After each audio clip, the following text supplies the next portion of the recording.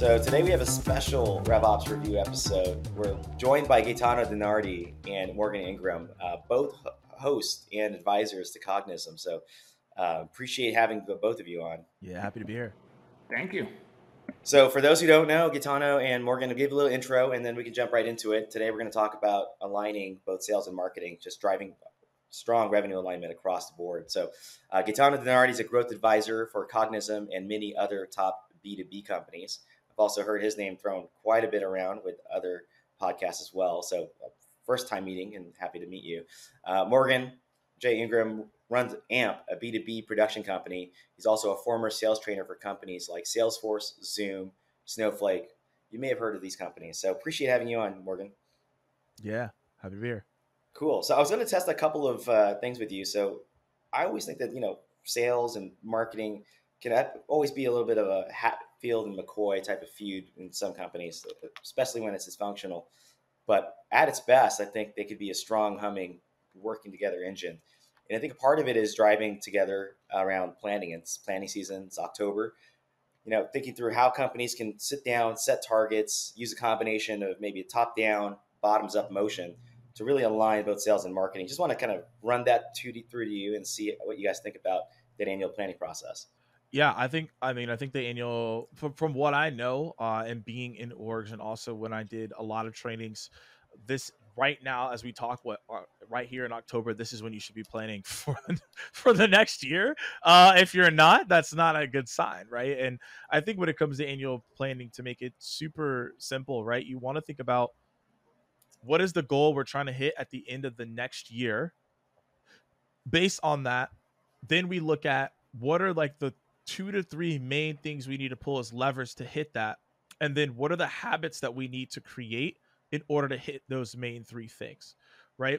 And I get the main 3 things. I actually got this from Bob Iger, who is currently actually now running Disney, but in the past he helped with the acquisition of Marvel and Lucasfilms, etc. And that's how we focused every single year. He was like, our annual planning was super simple, right? We looked at 3 things that we would pull as levers, and then we had an end goal, and we figured out our habits, our culture, whatever you want to call it.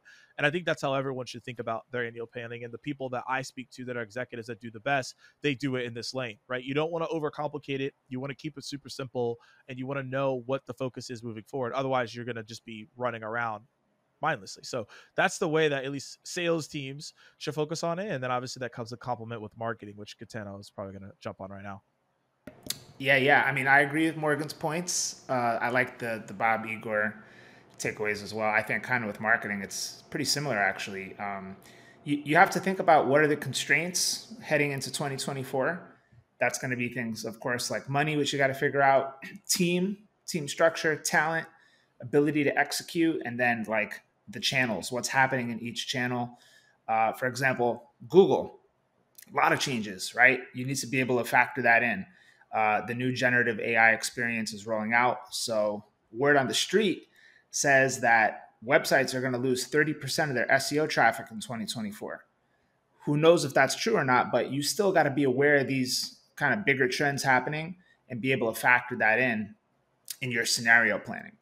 I think the other big thing is baselines. You want to have some kind of grounding in reality. So if you look back historically at like your COVID pandemic boost year, which was extraordinarily high, that's kind of an outlier year. Now 2023 has somewhat normalized. So you need to have 2024 grounded in reality.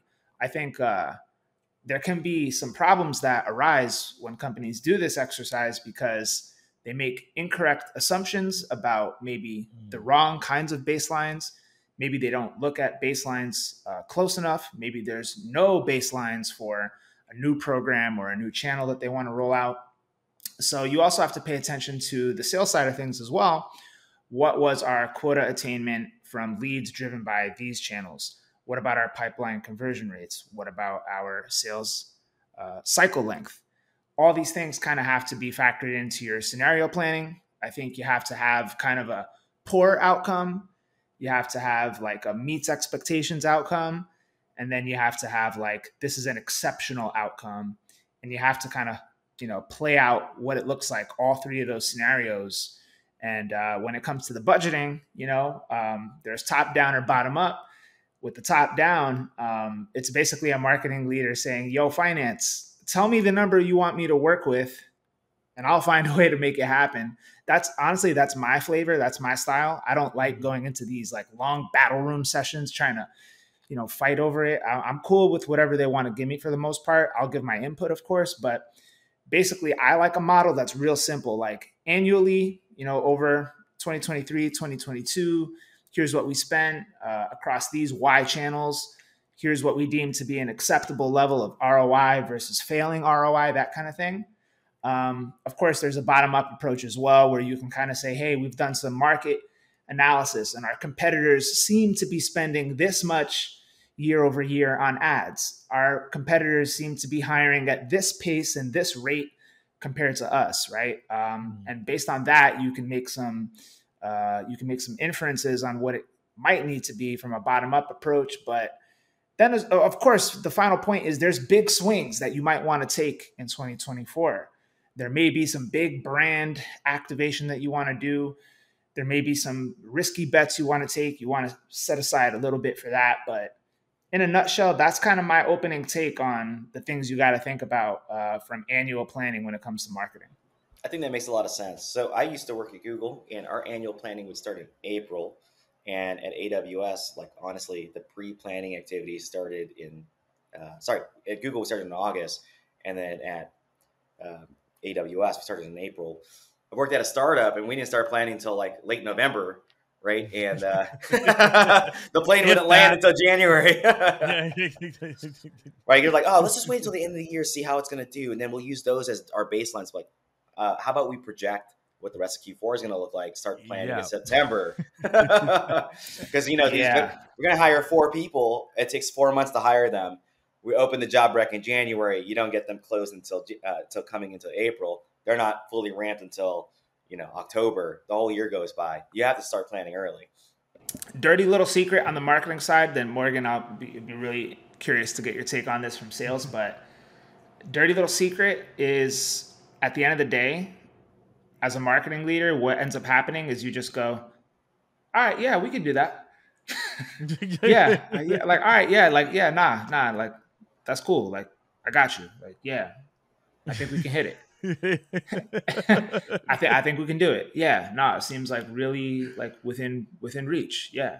Also, there's some, but you're slowly freaking out. I mean, at the end of the day, what I always kind of think about is like, look, like this is we're doing marketing, we're doing ads, we're doing content, right? Like we're selling software. If I mess up on my estimations, it's not like, something really bad's going to happen. It's not like I'm a doctor in the, surgery room or something like that. So what's the worst that could happen? I get fired? Okay. I'm going to execute this to the best of my ability. I'm not going to stress out overly hardcore about, high pressure and high goals. And, because a lot of marketers, they go into like overdrive mode, and like the sirens and alerts start going off in their brain, and they melt down. They start panicking over, oh, I don't have enough money. Oh, I don't have enough resources. How are we going to hit this plan? I need to hire at least, 10 more people if we're going to do this. If it seems that far, out of reality, out of touch with reality, then yeah, there's probably an issue. But what you want to aim for is something that seems close enough that's like, all right, let's roll with this and see where we are maybe in the next quarter, right? And if things are like wildly off, then, you basically make an adjustment. That's the dirty little secret from the marketing side. I don't know, Morgan, if you've got something like that. I mean, I feel like that's just on the revenue side. It's just like we have to hit those goals. We got to go figure it out. From the sales perspective, that's what it always is. We're gonna double down, even triple down, and put in that effort, or we're gonna put more bodies on it. Right? We're just gonna hire more people, and we're gonna try to figure this out. Way. I've heard that before. You're right. Exactly. Just go hire more people. We'll figure it out. But like to solve all that, it really comes down to process on the hiring side, the top of the funnel side, and on the closing side. Like there's deeper things in that, but those are the 3 main process levers you're looking at. Because if you know how to interview very well, you know how to top of the funnel very well, and you know how to close very well. I'll even add the other one, onboarding really well. Your team is going to have a massive flow, and you're going to know what levers you need to pull.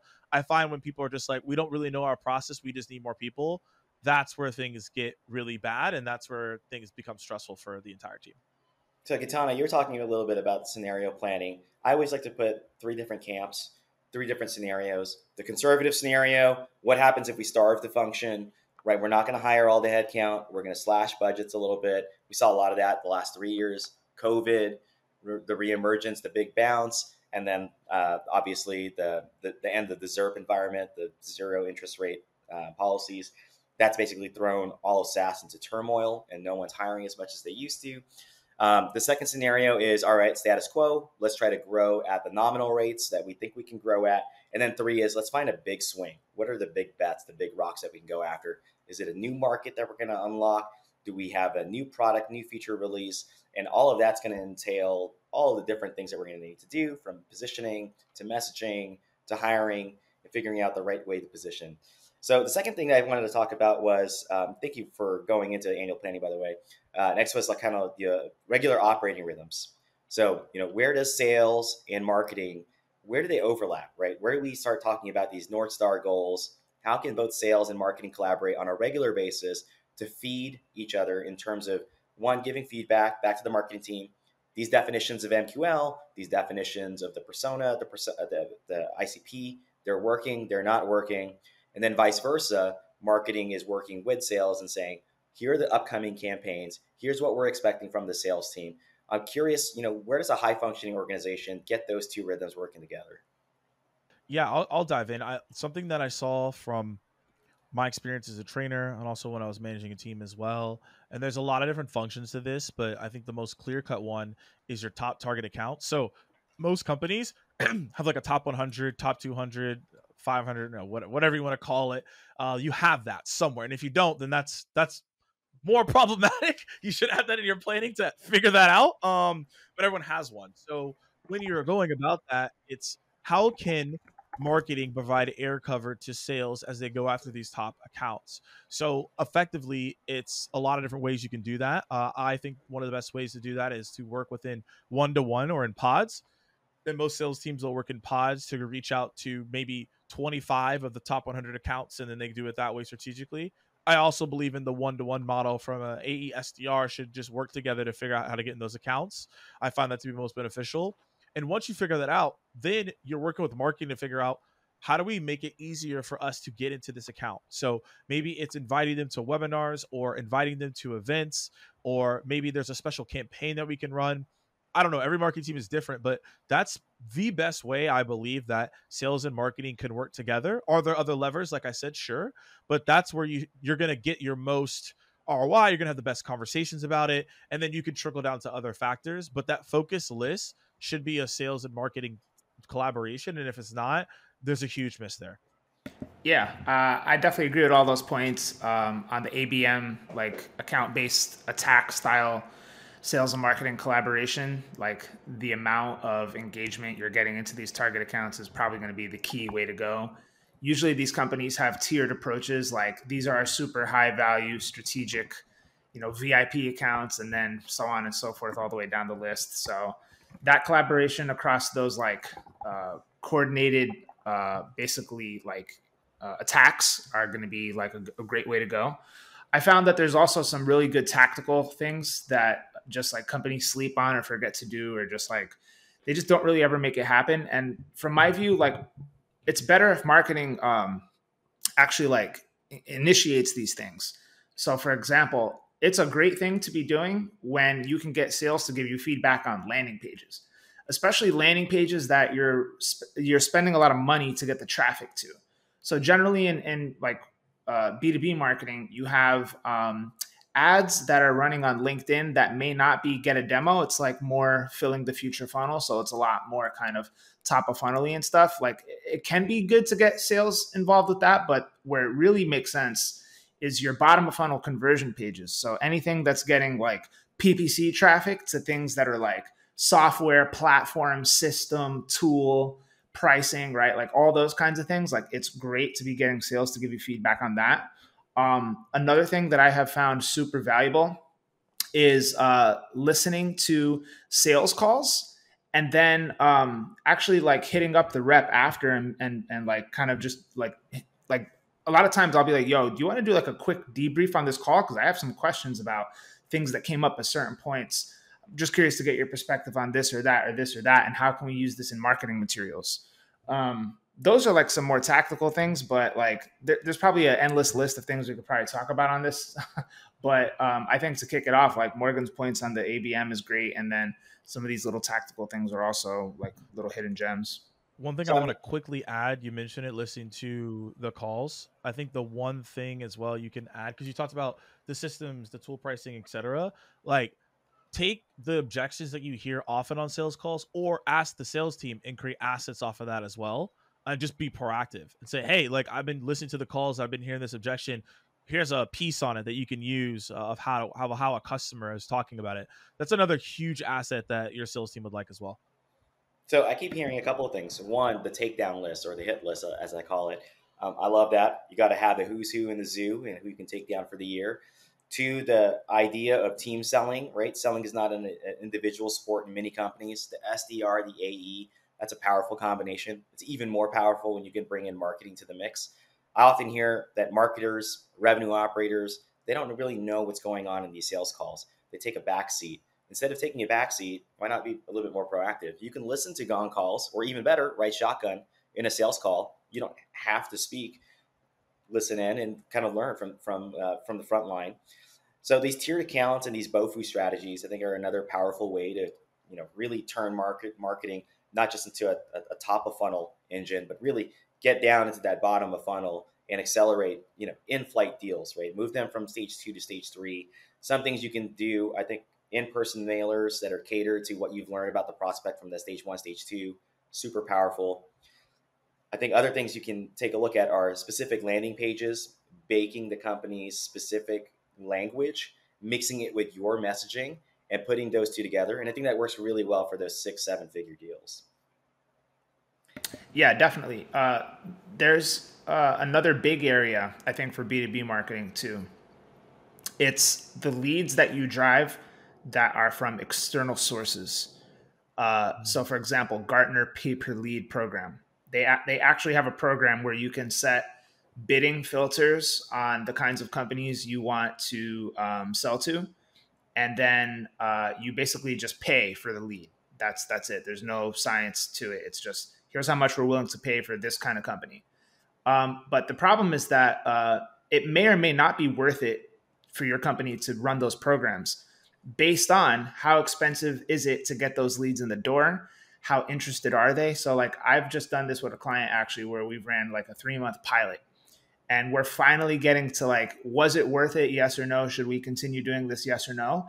And the role of sales in this is absolutely key. Like, you cannot just figure this out from a marketing standpoint. You have to be getting feedback from every single seller. We actually did a sales survey to get the perspective of every single sales rep that's interacting with these leads. And we got a wide range of answers, everything from, the ones that come in that are qualified are super qualified, but 90% are junk, right? Like, we look for those kinds of themes, and then we decide like, all right, well, should we continue fishing for whales in this pond, or is it better to have sales utilization somewhere else? And then that's kind of a discussion we have in an open format, and we try and figure it out. But that's just like one real world use case of like how to work with sales in a great way. So next topic I want to jump into is the handoff process, right? We talked about a little bit around the takedown list, team selling. There's always this handoff, right? So I think a lot of folks have reconstructed their marketing and sales funnel to lead to MQL, marketing qualified lead, to sales accepted lead, to sales qualified lead. There's a lot of acronyms in there, right? SAL, SQL, it's like a bit of alphabet soup. But I find that it's a useful construct to be able to give feedback to the person in front, saying, yeah, this lead is ready for the next person in the conveyor belt. And it's also good feedback back to the previous person saying, yeah, that's junk. Don't send me that again. But I think there's something lost in that, because when you're the prospect, it could feel like you're being handed off from one department to the next, and there's this continuity loss. I'm curious to hear, what's worked, what hasn't worked from your experiences around that handoff process. And when we're speaking handoff, you mentioned a little bit, is that just overall sales and marketing within the sales teams, within the marketing teams, because I think it could go in a lot of different ways. Like handoffs within the department of marketing, the hands off in department of sales to others. Like, where will we go with that one? Yeah, it's funny. As a prospect, I don't really care, right? It's like, oh, I'm now in the marketing funnel. Now I've exited the marketing funnel. Now I'm in the sales Right. funnel. The prospect has no idea, but No. the team internally, you know what? I've got to follow a process. RevOps has set this process. I've got to move from here to there. But I just want to make sure that the prospect doesn't get lost in the sauce when they're going through that whole funnel. So it doesn't really matter if it's marketing to sales or sales within sales. I'm just curious around how do you construct the well-designed handoff process so that the prospect is still with you throughout the entire flow. Yeah. So we'll treat it as like a potential customer, because I think there's even things that happen in post sales and that marketing can do. And we could speak on that, but I'm going to speak to something that I'm I know and can really go granular with. So when I think of like the potential client, right? You think of it from the top of the funnel perspective in marketing, and then the middle of the funnel essentially to close with marketing. So if you think from the top of the funnel, this is the way that we ran my team. This is how I suggest people to run it when I train them or coach or whatever the team I'm working with. When you're going through like a campaign, typically your campaign might be, let's say, 8 touches in like 20 days. So 20 professional days, business days, that's essentially a month, right? About a month and a half. So when you're reaching out, let's say they don't respond. This account does not respond to any of your outreach. So most of the time that just dies, and then like another rep will go in and they'll try to figure it out, etc. You don't want to inherently do that. The best way that you want to engage or go about this, let's say this notion of doing the marketing and also the sales handoffs, is number one, when that is over, let's say the rep is done reaching out, the SDR, the account executive, you give it to the marketing team to add it to a drip campaign. Let's say you run that for like the next 2 months essentially, and then once it's like the account maybe has been warmed up, or they at least they know you're still there, then you can give it back to another person on the team that's different, to then reach out with unique messaging that maybe was different than the other person. So that's an example of like a handoff that I've seen to be successful. In terms of the engaging with the potential client in the middle of the funnel to the bottom of the funnel, the way you want to think about this is, the whoever handed off the account to the account executive, or the account executive Salesforce themselves, now we have to figure out what touch points are we going to do throughout the buyer journey to keep this person engaged. One of the biggest obstacles that I see is that there's no communication between the sales team and the marketing team while they're selling. So they're getting like marketing emails while they're selling them. It creates an annoyance. So working with that team to figure out at what stage are you sending information. Okay, they get to, I don't know, evaluation stage, they should be getting X. Okay, they get to a proposal, they should be getting X at this point. Or we turn off the marketing. These are the ways that you can think about your handoffs. They're in terms of the buyer journey, and then you align those accordingly. Yeah, that was a brilliant kind of breakdown. Morgan, you're definitely the expert in this subject. And I'll tell you guys, every time in my career history that I've worked internally with like a sales leader, I've always kind of let them lead this part of the process, just because it's their expertise and they're in it day in and day out. I just give my 2 cents, but I really just roll with whatever they feel is best. However, I have taken part in a very important part of the process. To me, on the marketing side, this is maybe one of the most important, if not the most important. It's actually reducing the no-shows. Like, one of the biggest problems in marketing is like, hey, we have all these leads that go into this bucket of like gone dark or no-show or whatever, right? And the problem with that is we need to understand, well, why is it that it was no-show or gone dark? Is it because it was junk? And so that means our marketing programs are either getting spammed. Like, that's another problem, is fraud. So this can really throw a huge wrench in the plan for marketing if you're getting a lot of fraud from bots, or, believe it or not, competitors sabotaging. I've been experiencing that more lately than I've ever have before, and especially in my day-to-day client campaigns. I've seen it at least twice now in the last couple months. But we want to find out, is it junk or a competitor sabotage and fraud, or is it something wrong in the process where like they're just like not showing up? And I've implemented some things along my time to improve that no-show rate quite a lot. The first thing is that you actually got to sell the shit out of the meeting. Like if you're an SDR, you got to make them feel like, oh man, like if I miss this, I'm losing out. And I feel like a lot of times, like those SDRs just kind of, they're going through the motions, not because they're, slipping mentally or something like that. It's just because the monotony of it. They're doing so many of these over and over and over again. It gets so kind of like robotic that they forget to put that personal kind of touch into it and really sell the shit out of the meeting. And for that reason, it's just like, yeah, all right, cool. Yeah, all right, so great. Blah, blah, I'll be there. Yeah, cool. And then they don't show up. The next thing is you actually have to book that next meeting as closely as possible to the initial discovery as possible. Like if you have too much of a time lapse, the chances of them not showing up are going to be greatly increased. So the idea is like, you want to be like, hey, do you have time tomorrow? Or do you have time, in a couple days later this week? It can't be weeks away.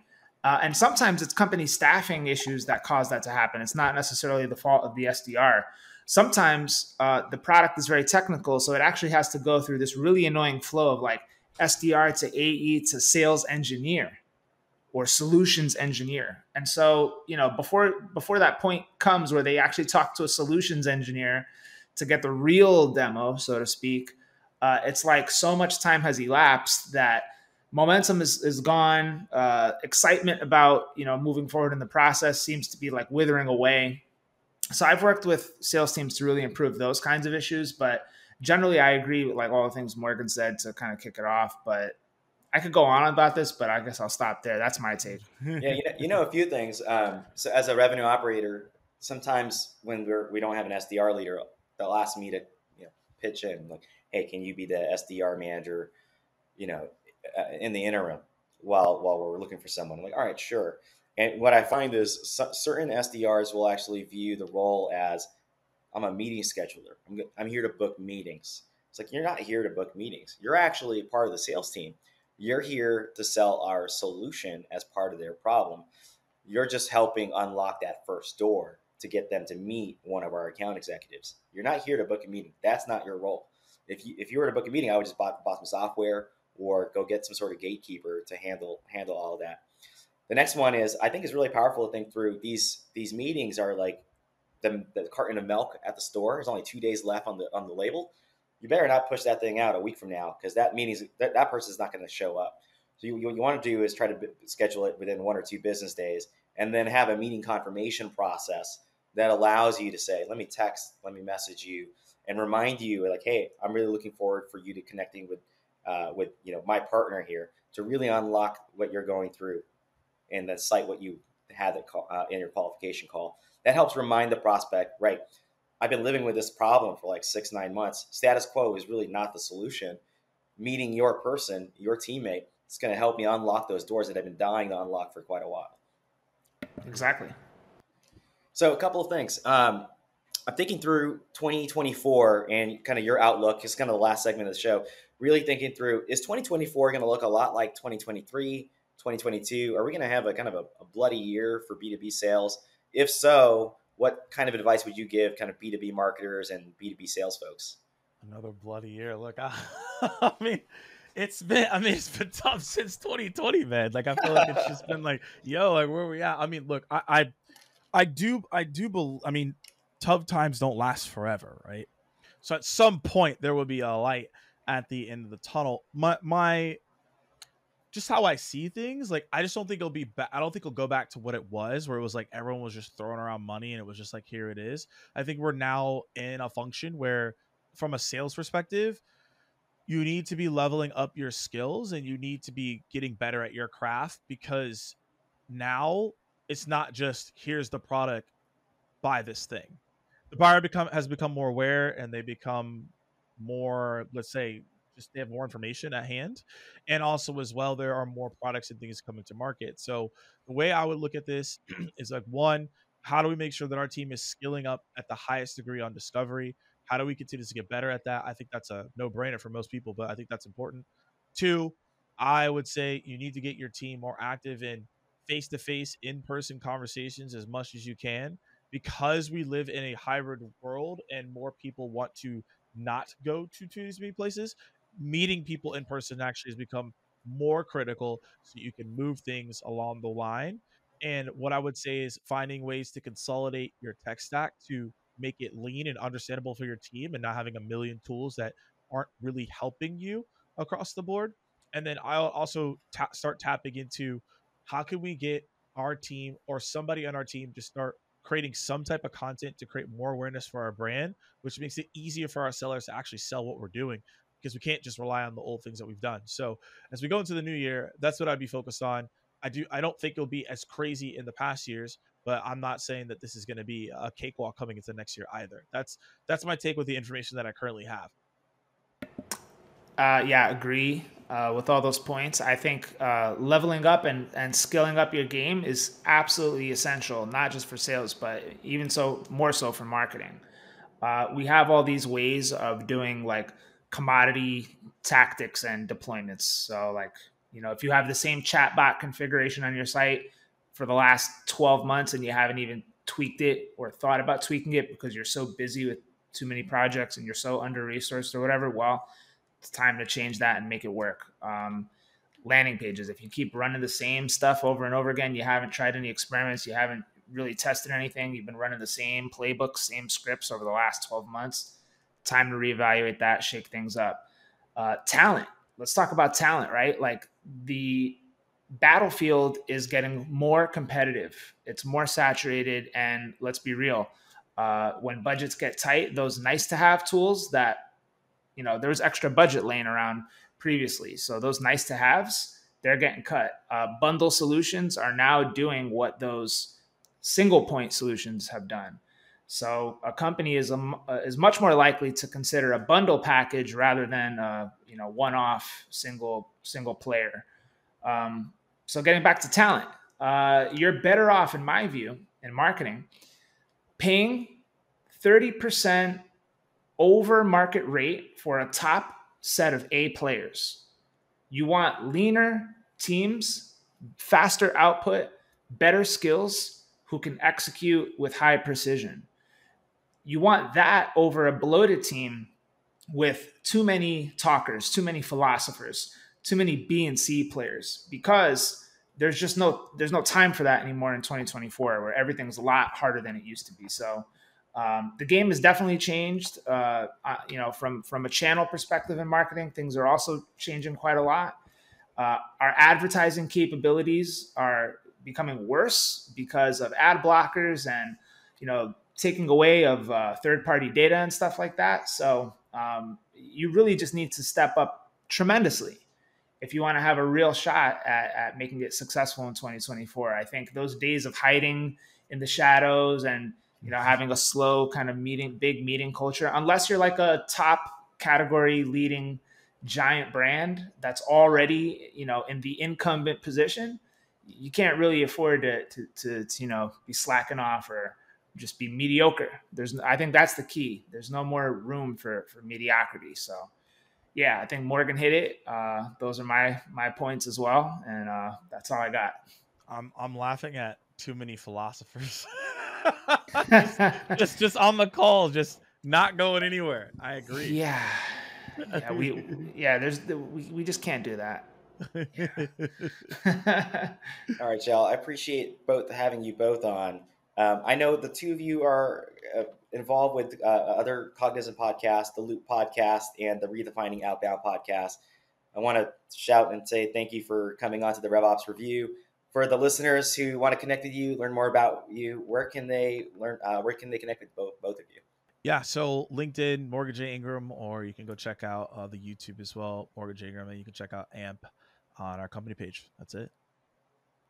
Yeah, you can go to my LinkedIn. So it's like LinkedIn/in/official G. So just add official G. Wait, how'd you get official G? Custom URL. No, I mean, I'm surprised that was available. I'm the only official G. Come on, man. I love it. So yeah, official G at the end of the LinkedIn URL, and you'll find me. All right. Thanks, y'all.